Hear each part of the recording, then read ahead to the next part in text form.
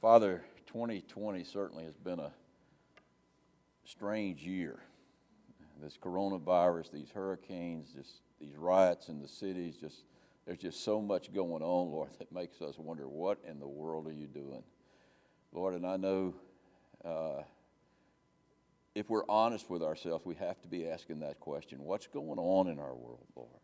What are you trying to say to us? Well, Lord, maybe through this text that we're going to look at in Exodus, we'll get some idea today of just what you are trying to say to all of us, Lord. And maybe, Lord, we can use these words and these passages to prepare us, Lord, for the things that are going to come. Things aren't going to get better, Lord. We know they're going to get worse. You've told us that in your word. So, Lord, I just ask today that you maybe show us what you're doing in our lives right now and why all of these things are happening. So, Lord, maybe we can see that through this text in Exodus. And I just ask for you to bless our study, Lord. And if there's anyone here who doesn't know you, Lord, surely the things that are going on will maybe open their hearts to come to you and seek you. And Lord, when they seek you, they'll find you, and they'll know that you're real, and they'll know that you're good, and they'll know that you're great, and you're merciful, and you're wonderful to know. We just thank you for the who you are in Jesus Christ. We thank you in his precious name, I pray. Amen. So I ask you to turn in your Bibles, first of all, to 1 John chapter 2. And in this verse that we're going to look at, you get, as far as I'm concerned, one of the most alarming statements in the entire Bible. A statement that should cause us all to ponder our own personal situation and see exactly where we are in our relationship with Jesus Christ. And that verse that I want to look at in chapter 2 is verse number 15. I mean, you've heard it before. I probably preached it several times, or used it in my sermon several times. So, and I'm sure several other pastors have. So you've heard this verse over and over again. But let's just go over it one more time. Verse number 13. And listen to what John says here. He says, "Do not love the world or the things in this world. If anyone loves the world, the love of the Father is not in him." In other words, if you love this world, the Father is not in you, and if the Father is not in you, the Son is not in you, and you are not saved. Now, you got to wonder, what does he mean by the world here? Because that's a very alarming statement. So what does he mean when John's talking about the world? He's talking about the immoral world system that we live in. He's talking about the unbridled lust of this world. He's talking about the world system which lifts itself above God, that puts itself above God. That's the world that he's speaking of here. And if you love that world, the love of the Father is not in you. But here's the problem. I mean, and I'm sure you've had the same problem with this I've had. I sort of do like some of the things of the world. I mean, I was born in this world. I was raised in this world. I live in this world. How can I not love this world? I mean, how do I wean myself off of this world? If God doesn't want me to love this world, is that something I just in my own self-effort and discipline, is that how I do it? Well, that's part of it. But actually, the weaning process where God takes us off this world and makes us actually hate this world. If you don't love the world, then you hate the world. And he makes us hate this world and long for another world. That process is a process of grace. It's God who makes you hate this world. And that's what we're going to see today as we go back to the book of Exodus. We're going to see how God is weaning the children of Israel off of Egypt, and Egypt is a type of the world. We'll talk about the typology that's in the book of Exodus and in the entire Exodus process later on, but just suffice to say for now, Egypt is a type of the world. And what God is doing, and you're going to see this in this text, He is weaning them off of Egypt, just like He's weaning us off of this world. And so we're going to learn some things about that as we come back to our text today. So go back with me to the book of Exodus, and that's where we'll pick up in chapter number 5. Exodus chapter number 5.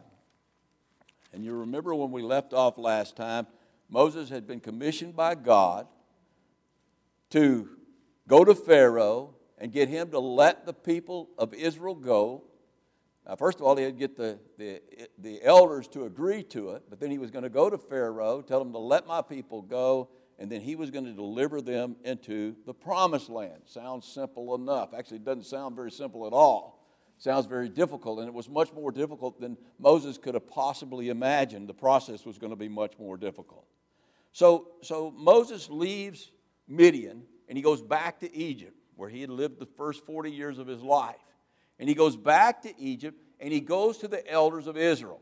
They're in slavery, in bondage to Egypt, but they still have their elders in place. And he goes to those elders, and he shows them 3 signs. You remember those signs. The first sign, he took his staff, and he throws it down, and it became a snake. Then he took his hand, and he put it to his heart, and it became leprous. And then he took it away from his heart, and it became a normal flesh again.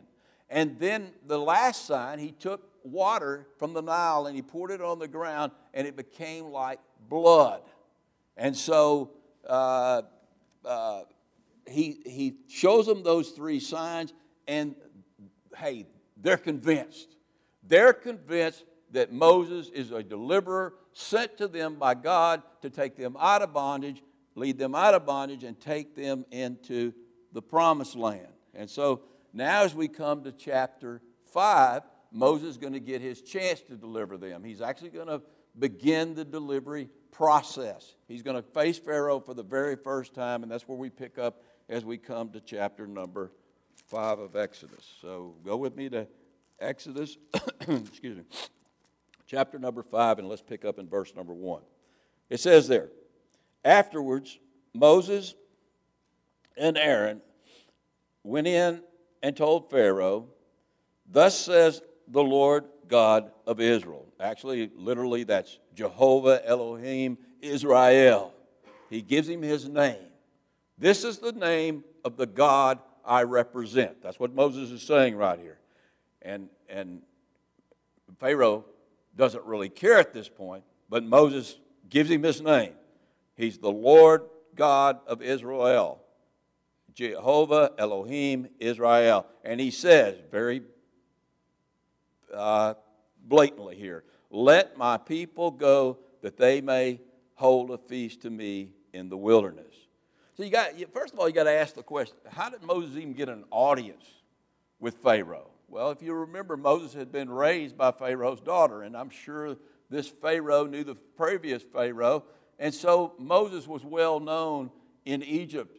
Maybe not as well known at this time as he was earlier, but this Pharaoh knew about Moses. He might even have been some step-kin to Moses. And so he, if nothing else but for curiosity, he gives Moses an audience. And Moses comes in, and he doesn't mince words. He immediately says, let my people go. Jehovah Elohim Israel says, let my people go.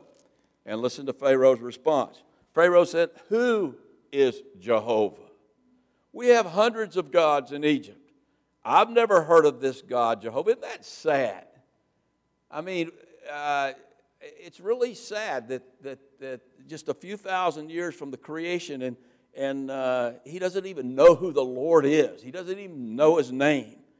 That I should obey his voice to let Israel go. I do not know Jehovah, nor will I let Israel go.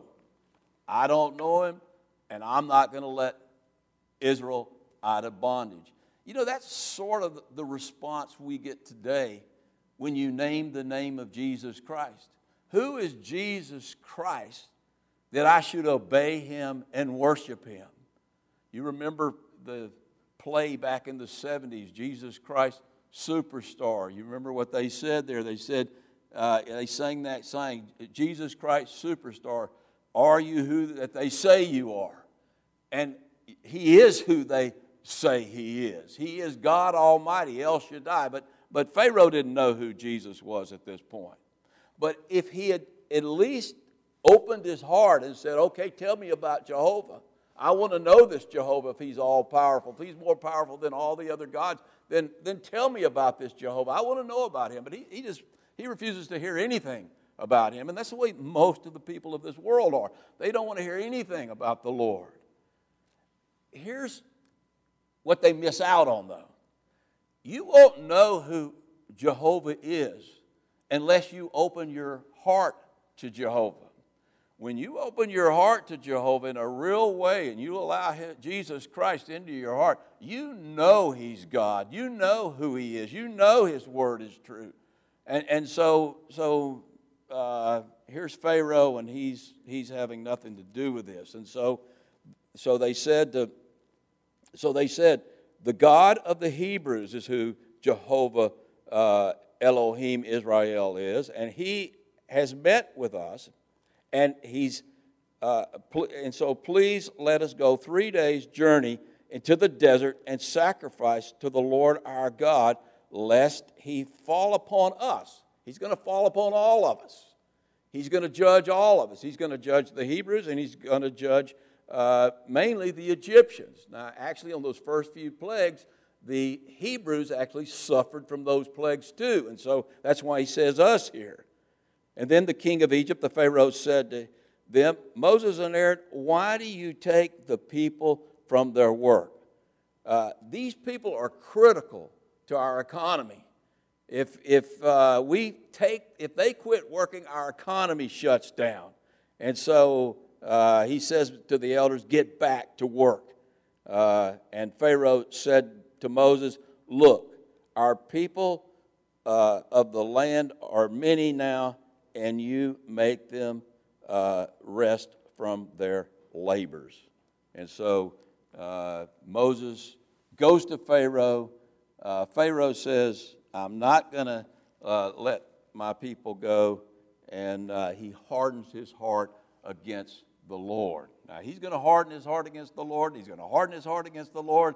And eventually the Lord's going to harden his heart. So it's going to be firm against this idea of letting the people of Israel go. And so Moses and Aaron have gone to Pharaoh, and Pharaoh has said, I'm not going to let my people go. And then he's mad at the people for even asked to be allowed to take a break and go out into the wilderness and worship their God. And so he tells the taskmasters, what I want you to do, I want you to take away their straw. When they make the brick, no longer give them their straw. And they'll have to go out and find their own straw. So they had to rise up early in the morning, and they had to go look for their own straw. And so they just added hours to their day, but they still couldn't make their quota. And so Pharaoh told the taskmasters to beat the elders. So they beat the elders. Now, he knew exactly what he was doing in having these elders beaten. He was turning these people against Moses and against Aaron, and mainly against their God. He was going to show them that he was God and that their God wasn't God. And then they came in verse number 15. We'll jump all the way to verse number 15. Then the officers or the elders of the children of Israel came and cried out to Pharaoh, saying, why are you doing this to your servants? I mean, why are you beating us? Why are you giving us this extra work to do? We can't do it. There's no way we're going to meet the quota. And then Pharaoh responds down in verse number 17. He says, you are idle. You're lazy. I mean, you've got time to go. You say you have time to go out and worship your Lord, and yet you tell me you don't have time to go out and find your own straw. And so he says, you say, let us go. Therefore, you say, let us go up and sacrifice to the Lord. Therefore, go now and work For no straw shall be given to you, yet you shall deliver the same quota of bricks you've always delivered. And so the elders go, and they tell Moses what's happened.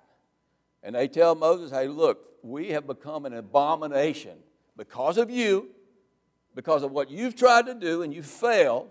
We have become an abomination in the eyes of Pharaoh. And so, we don't want anything to do with this anymore. Pharaoh's going to kill us if you keep this up. So we're done with this. And so here's Moses now. Put yourself in Moses' shoes. He's pretty dejected at this point. He's come all the way up from Midian. There he was, minding his own business, keeping the sheep. He was done with this vision, and now God gave him this vision again. And then he goes and he lives out this vision, and he fails miserably. And he's dejected. Now, here's what I like about Moses. Moses was real in his relationship with God. We're told later on in Scripture that God talked to Moses as a man talks to a friend. They talk with each other. It's friend to friend. And Moses here, he's angry with the Lord. So we pick up now down in verse number 22. So Moses returned to the Lord and said, Lord, why have you brought trouble on this people? Why is it you have sent me? I didn't want to come in the first place. Why did you send me? For since I came to Pharaoh to speak in your name, he has done evil. He has done evil to the people. Neither have you delivered your people at all. You haven't done anything, Lord, to deliver your people. Now that's pretty bold talk, you got to admit. And but here's Moses' problem. He had forgotten what the Lord had told him as he was leaving Midian. Remember, he was leaving the Mount Horeb, and the Lord came to him. The Lord told him that, hey, this is going to be tough. You're going to tell Pharaoh to let my people go, and Pharaoh's not going to let my people go. He's not going to let my people go until I kill his firstborn. And so it's going to be a process, and it's going to be a tough process. And Moses had forgotten that, and he's really discouraged at this point. But now listen how the Lord responds here. The Lord says, Moses, this isn't about you. You're not the deliverer of Israel. You're only a tool in my hand. I am the deliverer of Israel. And now watch the pronouns in these first 8 verses here of chapter 6. Then the Lord said to Moses, now you shall see what I will do to Pharaoh. For with a strong hand he will let them go, and with a strong hand he will drive them out of his land. I'm going to make him drive them out. And God spoke to Moses in verse number 2 and said to him, I am Jehovah. I am who I am. I do what I want to do. I do it the way I want to do it. I do it when I want to do it. I am who I am.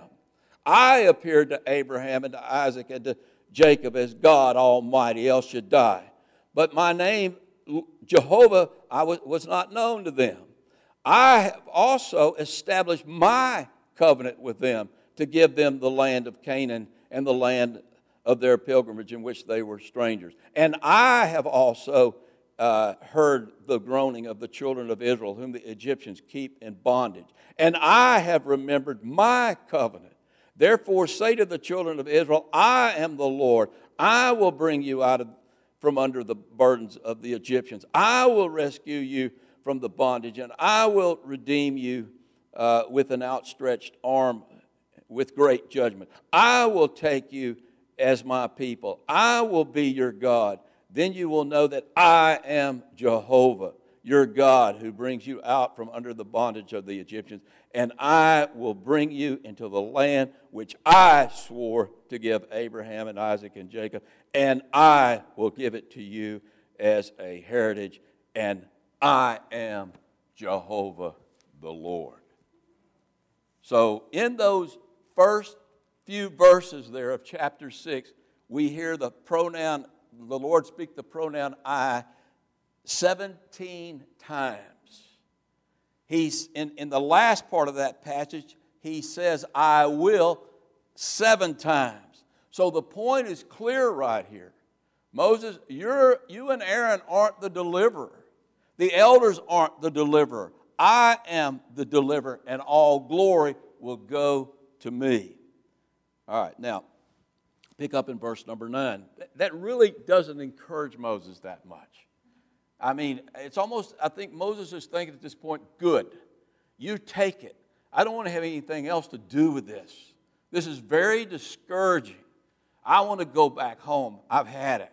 And so Moses spoke thus to the children of Israel, not that they did not heed, but they did not heed Moses. So here Moses hears from the Lord, and he goes to the children of Israel, and he tells the children of Israel, look, the Lord is going to deliver you out. I can't deliver you out of here. We've seen that. But the Lord is going to deliver you out of here. And what do they say? We've had enough. We're done. We don't want anything to do. We'll die in bondage. We don't care at this point. And you can see why. He tells us why. But they did not heed Moses because of the anguish of the spirit, of spirit, their discouragement, and the cruel bondage that they were under. They just couldn't think of anything at that point. They were so discouraged, all they wanted to do was get up and go to work as long as they could and eat and drink and then die. That's pretty discouraged. That's the way a lot of the people in this world are at this point. Just get me through the rest of my life. And that's the way they were. They forget the deliverance. Just leave us alone, Moses. And so the Lord, where did I leave off at?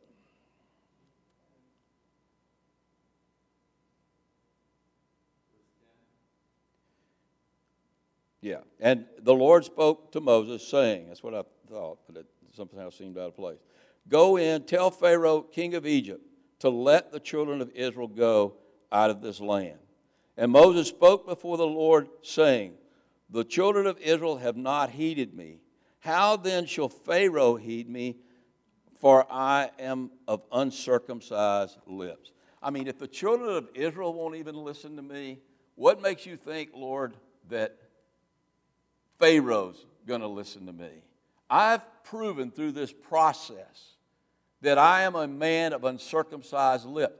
I don't have any power in my words to move Pharaoh.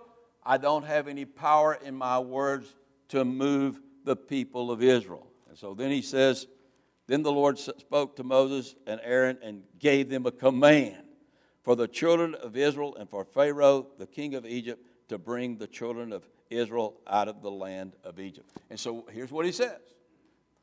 Moses says, Lord, I don't want to do this anymore. I don't like it. I just want to go home. And you know what the Lord says back to him? I don't care if you want to do it anymore. I don't care if you don't like it. I don't care if you want to go home. You and Aaron go do what I told you to do. You go to Pharaoh and you tell him to let my people go. And you go to the Israelites and you tell them you're about to get out of here, get ready. You know, isn't that the way the Lord works sometimes? I mean, you get discouraged and the Lord's told you something he wants you to do, and it doesn't come as quickly as you want it to come. It doesn't come as easy as you want it to come, and you get discouraged and you just say, Lord, I want to go home. I don't want to do this anymore. I just want to live my life out and be done with your visions and your callings. They're way too difficult for me.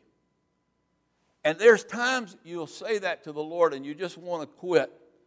And the Lord will come back to you and he will encourage you. He'll send you words of encouragement. Keep going. There's a reward waiting for you if you just keep going. You'll experience some presence of the Lord and you'll experience his love, and the Lord will say, just keep going.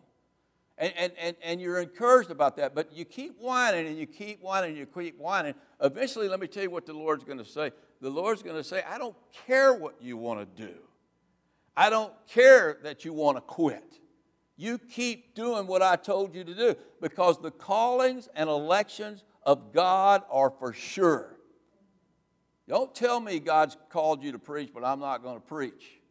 Or God's called me to do this particular ministry, I'm not going to do this particular ministry. If God calls you to do something, let me tell you, you're going to do it. You're going to do it. You might do it kicking and screaming, but you're going to do it. If God's determined to call you to do something, I promise you, He's going to have that thing done in your life. Now, we finished chapter 6. There's a list of names there. I'm not going to read them and give Brandon the pleasure of me messing them up. Actually, it's a genealogy we're going to skip over because in that genealogy, the only two names there that are important to me are Jochebed and Amram, the parents of Moses, and we've already talked about them being the parents of Moses, so we don't have to get that part. So we're going to skip over that and jump all the way down to chapter number 7. And let's see. We come to chapter number 7, and as we come to 7, here's what's about to happen. Moses is ready to confront. He's not ready, but he knows he has no choice. So he's about to go and confront Pharaoh again. But this time, he's going to do it not in his own power. He's going to do it in the power of the Lord, giving the Lord all glory. He's just going to go in there and say, okay, Lord, this is what you want me to do. I'm going to do it. I'm going to obey you. I know better than not to obey you. And he's really broken at this point, and that's a good place for him to be. Whenever you're at the end of your rope, you're at a good place with the Lord. Whenever you've humbled yourself before the Lord, you're at a good place with the Lord, because what does James say? Humble yourself in the sight of the Lord, and he will lift you up. Well, let me tell you how humble Moses is. Over in Numbers chapter 12, we're told that Moses was the most humble man on earth. The most humble man on earth. Now, if you're the most humble man on the earth and the Lord lifts you up, if you're humble, then you got to expect Moses to be lifted way up. And that's what's going to happen now. The Lord's about to really lift him up as we come to chapter number 7. Listen to what it says. So the Lord said to Moses, see, I have made you as God to Pharaoh. Now, Pharaoh doesn't know it yet, but you're going to be like a God to Pharaoh. Now, if you'd ask any person in the world at that time who was the most important man on earth, they would have said Pharaoh. Pharaoh considered himself as a god. But God, the Lord is saying to Moses, you're so important that you're going to be like a god to Pharaoh. You're going to be infinitely greater than Pharaoh. You're going to have infinitely more power than Pharaoh has. You're going to bring him to his knees. Now, you're going to use me to do that. And again, it's going to be my deliverance. But because you've humbled yourself, you're going to be like a god to Pharaoh. And I'm going to even give you your own prophet. Let's listen to what he says there in the last part of this. And Aaron, your brother, shall be your prophet. And then in verse number 2, he says, you shall speak all that I command you. And Aaron, your brother, shall tell Pharaoh to send the children of Israel out of the land. Hey, wait a minute, Lord, we've done this before. And it didn't work. You just keep letting me work. And let me tell you how this is going to start. It's already started pretty bad. It's only going to get worse. Because look at verse number 3. And I will harden Pharaoh's heart and multiply my signs and my wonders in the land of Egypt. In other words, it's not going to be easy. It's going to be very difficult, but I'm going to multiply my signs and I'm going to multiply my wonders. And then in verse number 4, he says, but Pharaoh will not heed you. That's really encouraging, Moses says. He will not heed you so that I've got a reason for this. The reason he's not going to heed you because I'm doing a work here. And here it is, so that I may lay my hand on Egypt and bring my host, really is a better word there, bring my host, who are my people, the children of Israel, out of the land of Egypt by what? By great judgment. So see, one of the purposes God has here in these plagues is not just to deliver Israel, but to judge the wickedness and idolatry of Egypt. And so he's got a plan. And verse number 5, and the Egyptians shall know that I am the Lord. There's two things I'm trying to do here. Three things. I'm judging Egypt. I'm trying to get them to a place where they know that I'm Lord. Whether they worship me or not, that's on them. But they're going to know that I'm Lord. And I'm going to deliver my people Israel. And so the Egyptians shall know that I am Lord when I stretch out my hand on Egypt and I bring out the children of Israel among them. They're going to know that I am the true and living God. Because let me tell you what God's about to do. The Lord's about to declare war on the gods of Egypt. Guess who's going to win in that war? The Lord always wins. And at this particular time, there were a lot of gods the Lord was going to have to fight. Egypt had hundreds of gods. Pharaoh himself considered himself a god. The Lord's going to come against Pharaoh. There was Ra, the sun god, the giver of life. Pharaoh, the Lord's going to come against him, and he's going to bring darkness, and he's going to bring death against that god. There was the god of fertility, this frog-headed goddess named Heket. And we'll see next week, God's going to send a plague of frogs against Egypt, and they're going to despise frogs at that point. There was the god of the Nile, we'll see here in just a minute, who was the god of food and prosperity, and the Lord's going to turn the Nile to blood. There's the god of Khepera, the fly god, the beetle god. God's going to send this plague of beetles. And in order to enter the temple of any of their gods, you had to be without blemish. And so God's going to send this plague of boils on all, excuse me, on all the Egyptians, and they're not going to be able to go into their temples at all.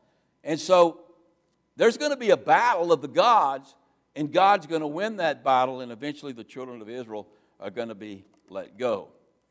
Now, there's all sorts of debate among scholars, and when I say scholar, I put that in quotes because there's a lot of scholars I don't respect.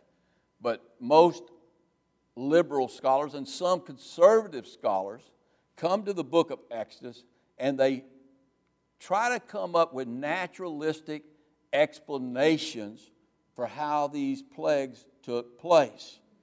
And a lot of that is based on some books that have been written about things that happened during that time. One of those books is by Velikovsky, this Russian-American scientist who wrote the book Worlds in Collision. Some of you might have read that book, a very interesting book, by the way. In that book, he postulates that Venus, during that time, around 1500 B.C., left the orbit of Jupiter and headed out into space and to where it is now.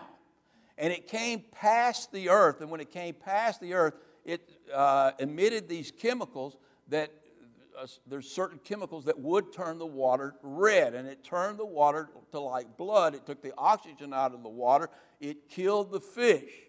And when it killed the fish, then the fish floated to the top, and they became fodder, or they became dwelling places for flies and beetles, and so you had the plagues of the beetles, and then you have Venus passing past the earth, which is blocking out the sun, and so you get the darkness, and all of this stuff causes death on the earth. And so he came up with that naturalistic explanation on how these plagues took place, also on why during Joshua's reign the earth stood still for a day. And he really lays out an intelligent argument for this.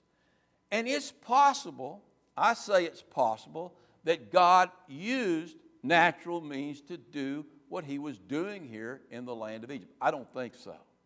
I think every one of these plagues was supernatural.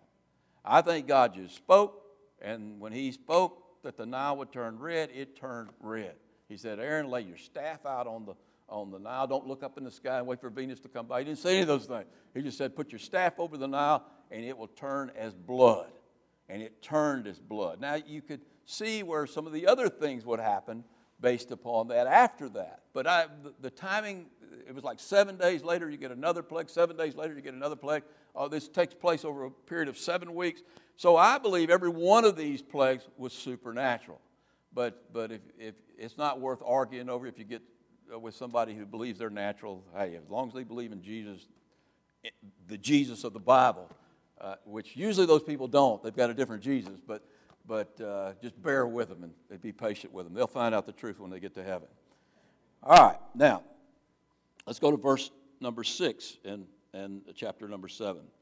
Then Moses and Aaron did so just as the Lord commanded them.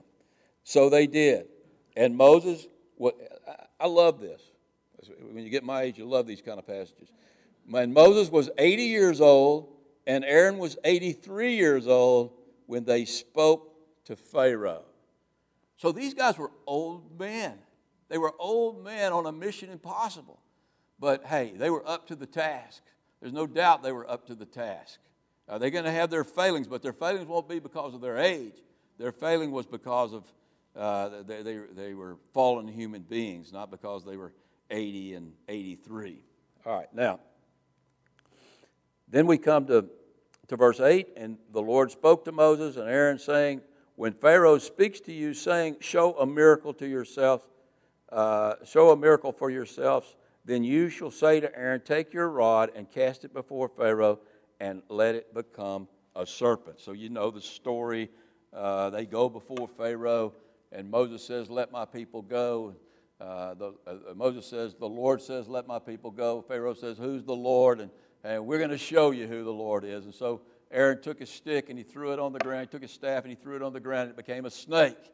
But you remember what the magicians and the sorcerers did, who were led by Jannes and Jambres. We're told in 2 Timothy chapter 3 that it was Jannes and Jambres that led these magicians that opposed Moses and Aaron. And they threw their sticks down and they became snakes too. But something happened, something that should have awoken Pharaoh to God's power. And that was that Aaron's staff ate the sticks, or ate the snakes. His snake ate the other snakes, and then he picked it up and it was a staff again. Now, there's a lesson here, because Satan does have supernatural powers. And sometimes he does exercise those supernatural powers in order to deceive people. So you got to be careful when you see a miracle and make sure that that miracle is not of Satan. But here's the difference. God's miracles always trump Satan's miracles. Pharaoh at this point should have seen that he was fighting a losing battle. But he doesn't see that. He hardens his heart against the Lord, and he refuses to let the people go. And so Moses says to Aaron and Moses and Aaron, look, the Lord says to him, I know you're disappointed, but we're only getting started here. We're only getting started. Tomorrow, here's what I want you to do. Pharaoh's going to go out to the Nile to worship, because they worship that river. He's going to go out to the Nile to worship. In the very river that he's worshiping, I want you to go out there and I want you to meet him. And this is what I want you to do. I want you to meet him there. And then in verse number 16, here's where we pick up again.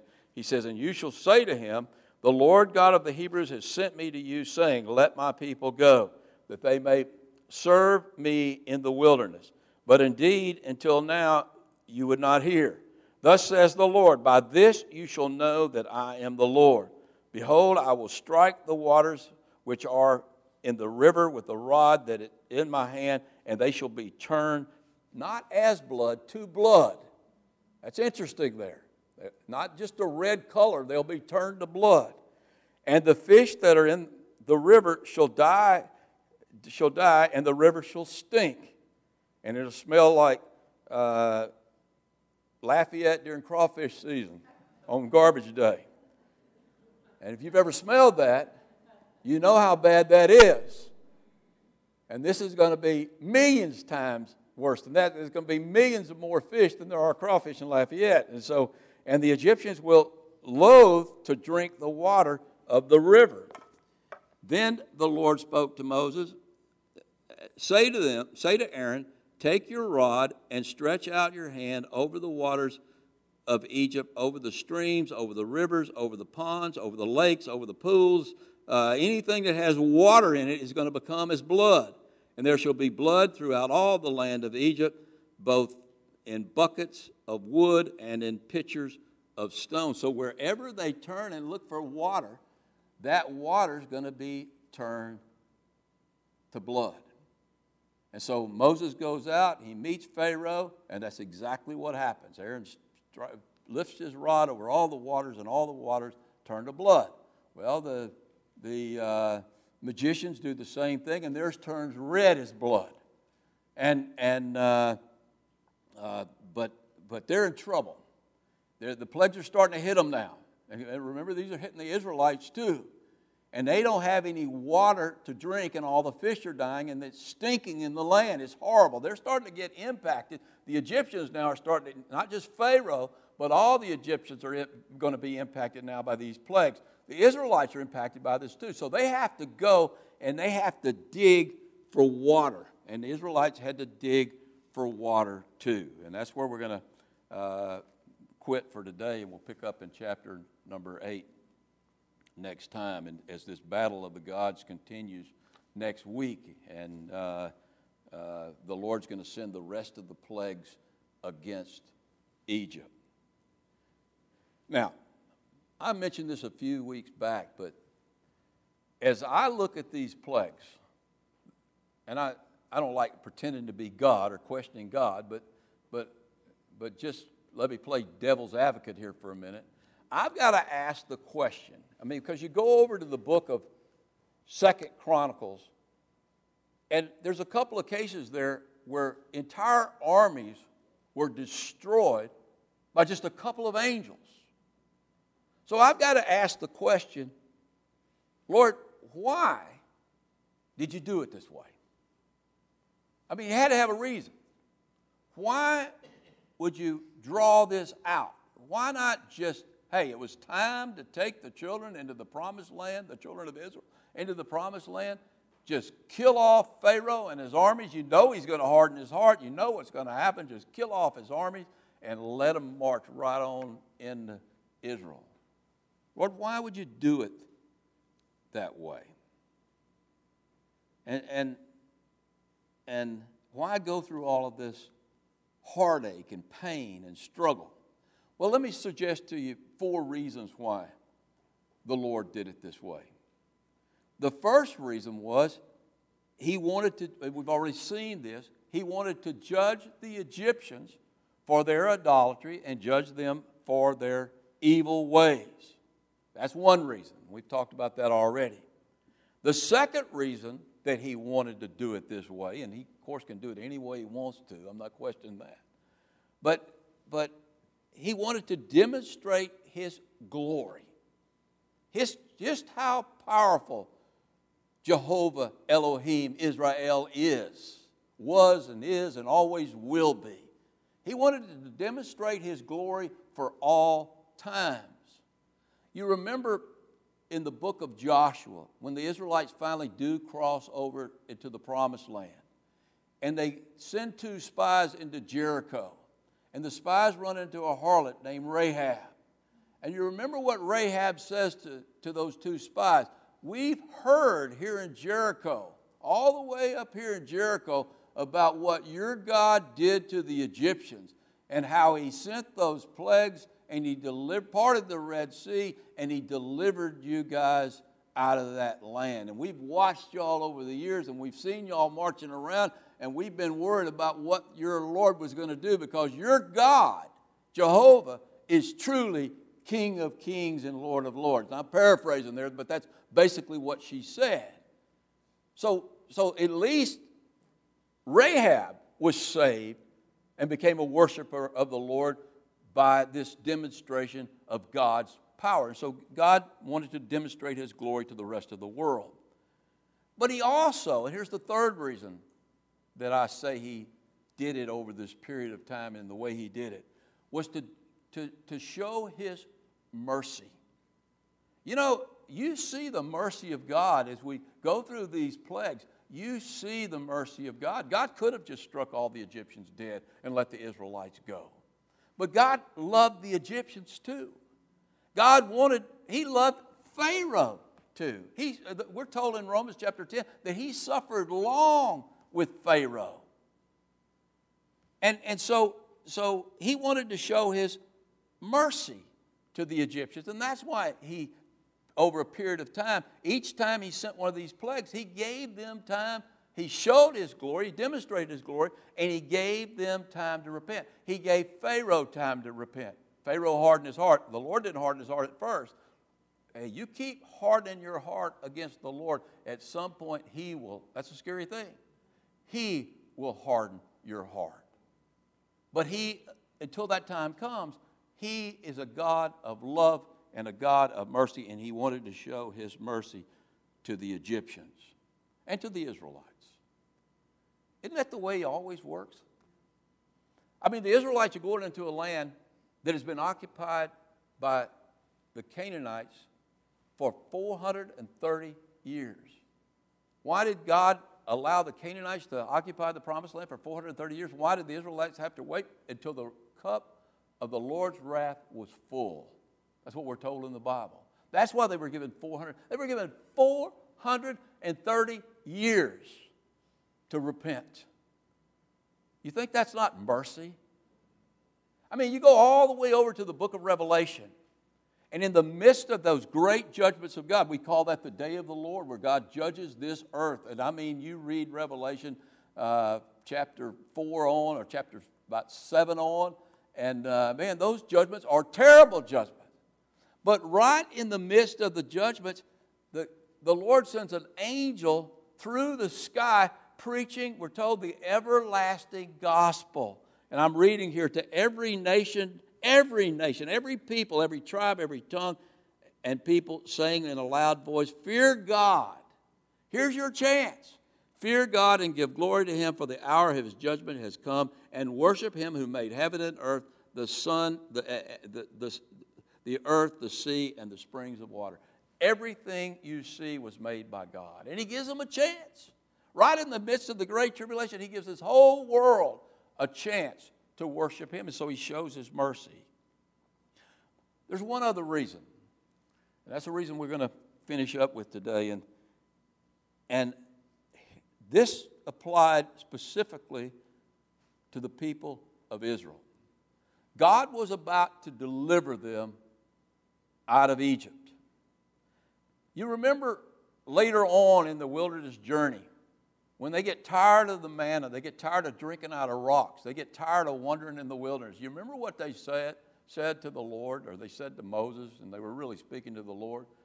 Oh, if we could go back to Egypt and the leeks and onions. Oh, if we could just have a cheeseburger again. I mean, just the pleasures we loved in Egypt. And they had forgotten about their bondage. They had forgotten about the beatings they took. They had forgotten about Pharaoh throwing their children into the Nile River. They had forgotten about all of those things. Think about what they would have done if they hadn't been delivered the way they were delivered, if they hadn't been in bondage, if they had just been in Egypt living the high life and God said, look, I'm going to take you over the promised land. And then they got in the wilderness, they would have said, hey, they would have all gone back. So what God is doing right here in these plagues and in the book of Exodus and in the wilderness journey and even before this when they were in bondage, He is weaning them off of Egypt.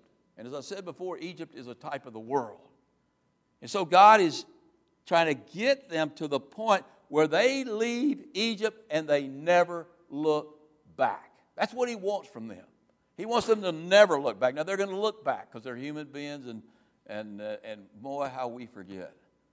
I'm celebrating today my birthday, my 31st year of being a Christian. And I don't know how many times over that period of 31 years when things haven't been going my way, there's a part of me that says, oh, for the times when I used to do this and do that. And then the Lord says, hey, have you forgotten about this? Have you forgotten about that? Have you forgotten about those 7 days you spent in jail? Have you forgotten about all the millions of dollars of debt you had that I took you out of? Have you forgotten about all the things, the harm you did to your family, the things you have with your new family that you never had before? Have you forgotten all of that? And I say, Lord, no, I hadn't. And I thank you for reminding me. He has ways of reminding me. And so the Lord wants to wean His people off of this world. And that's what He wants to do for us. You look at our world today with pestilence and wars and rumors of wars. COVID-19. I mean, for some of you, it's really terrible having to wear that. Somebody told me this morning they were going to kill somebody over these masks, wearing these masks. We've really got it bad, right? Hand sanitizer. I'm tired of hand sanitizer everywhere you go. hand sanitizer. I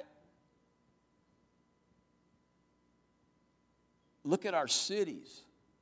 I look at these riots we're having, this looting we're having. Hurricanes. We got 2 hurricanes. We talked about this earlier, heading right for Louisiana. We've got a godless government. We've got godless giant corporations that are trying to rule this country. Here's what's really sad. We've got a lot of godless churches. A lot of godless people in church. We've got garbage in our politics. I mean, it's just a cesspool, our political system today. Garbage on TV. We've got sport figures who are taking a knee to political correctness. And political correctness, I can tell you, is nothing less than godliness. That's what it is. Ungodliness, I'm sorry. That's what it is. It's ungodliness. We got the socialists and the abortionists and the anarchists taking over our country as we speak. And as they do, all our liberties are being stripped away right before our very eyes. Why? Lord, why are you allowing all of these things to happen? Don't you think it's time you just rapture me out of here and let everybody else deal with these problems? I mean, I want all of y'all to go with me, most of y'all.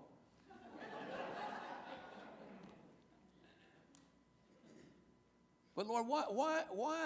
Why would I, when I got saved and I came to Jesus Christ, why didn't you just zoom me up right then and there? Well, those same reasons apply to what God's doing now in these plagues that we're having on this nation as I speak. God is judging. I'm telling you right now, God is judging this land of its idolatry and its wickedness. That's one thing He's doing. He's certainly demonstrating His patience and mercy. I listen to a lot of old-time preachers like J. Vernon McGee. I was listening to J. Vernon McGee the other day, and he was saying this world ain't going to make it much longer. And he was talking about just a few years. There's no way it can make it much longer. And I remember after I got saved and my eyes were open and I looked around at the condition of this world, I said, man, there's no way we can last much longer. Why do we keep lasting? Because God is full of mercy and He's full of love, thank goodness. And I'm going to tell you something. The third reason is God is going to demonstrate His glory. Things are being set up right now for an Ezekiel invasion of Israel. And when that comes, you're going to see the glory of God in a way you've never seen it before. But God's going to demonstrate His glory this week when these hurricanes, you know why I don't worry about these hurricanes? Because of God's mercy, because of His love, because God's got a plan, and because God's going to protect me, and He's going to demonstrate His glory. And He demonstrates this glory in this very room right now because how many of y'all have COVID? Zero. Zero of you. You think maybe that's a coincidence? No. It's God's mercy and His glory. And then the fourth reason, and one of the main reasons that all of this is happening to us right now, is God is weaning us off of Egypt, off of this world. He wants us to hate this world, the world I talked about earlier in the introduction. He wants us to hate this world, to long for the world to come, to long for Him to come and get us and never look back, to never look back. I don't know about you, but I'm there. I'm pretty much weaned of this world. All I can say at this point is Maranatha, Lord Jesus. Let's go to the Lord in prayer. Father, we just thank You for Your goodness to us. We thank You for Your mercy. Lord, we thank You for Your glory. Lord, You're the same God who parted the Red Sea. You're the same God who sent those 10 plagues into Egypt. You're the same God who brought Pharaoh to his knees, Lord, and You're going to bring this godless world to its knees in Your time. Lord, but you're so full of mercy and so full of love and so patient and so long-suffering that you continue to deal with this world, and you will do that, Lord, we know, until the tribulation comes, and we just thank you for that. But Lord, we're all beginning to be weaned off of this world. We more and more each day we long for you to come and receive your crown in our hearts and in our lives. We long for you to come and take us to be with you, Lord, so that we can see you in all of your glory. Father, we thank you for your love. We thank you for your mercy. We thank you for the cross. We thank you for Jesus Christ.